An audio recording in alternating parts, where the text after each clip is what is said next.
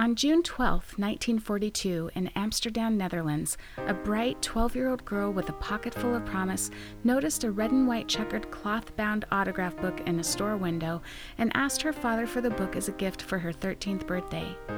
8 days after receiving the gift from her father, the young girl used her autograph book as a diary, her first entry documenting firsthand the effects of Germany's occupation of the Netherlands and subsequently her life in hiding from the Gestapo, in concealed rooms hidden behind a bookshelf in the building her father worked in.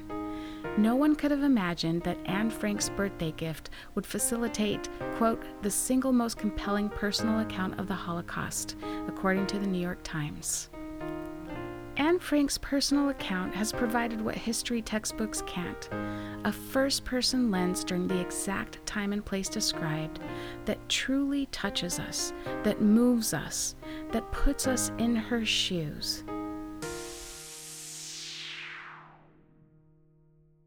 I believe we all hold a piece of history in our personal narratives, and my resounding message to aspiring writers is this: you don't need a college degree to write your memoir.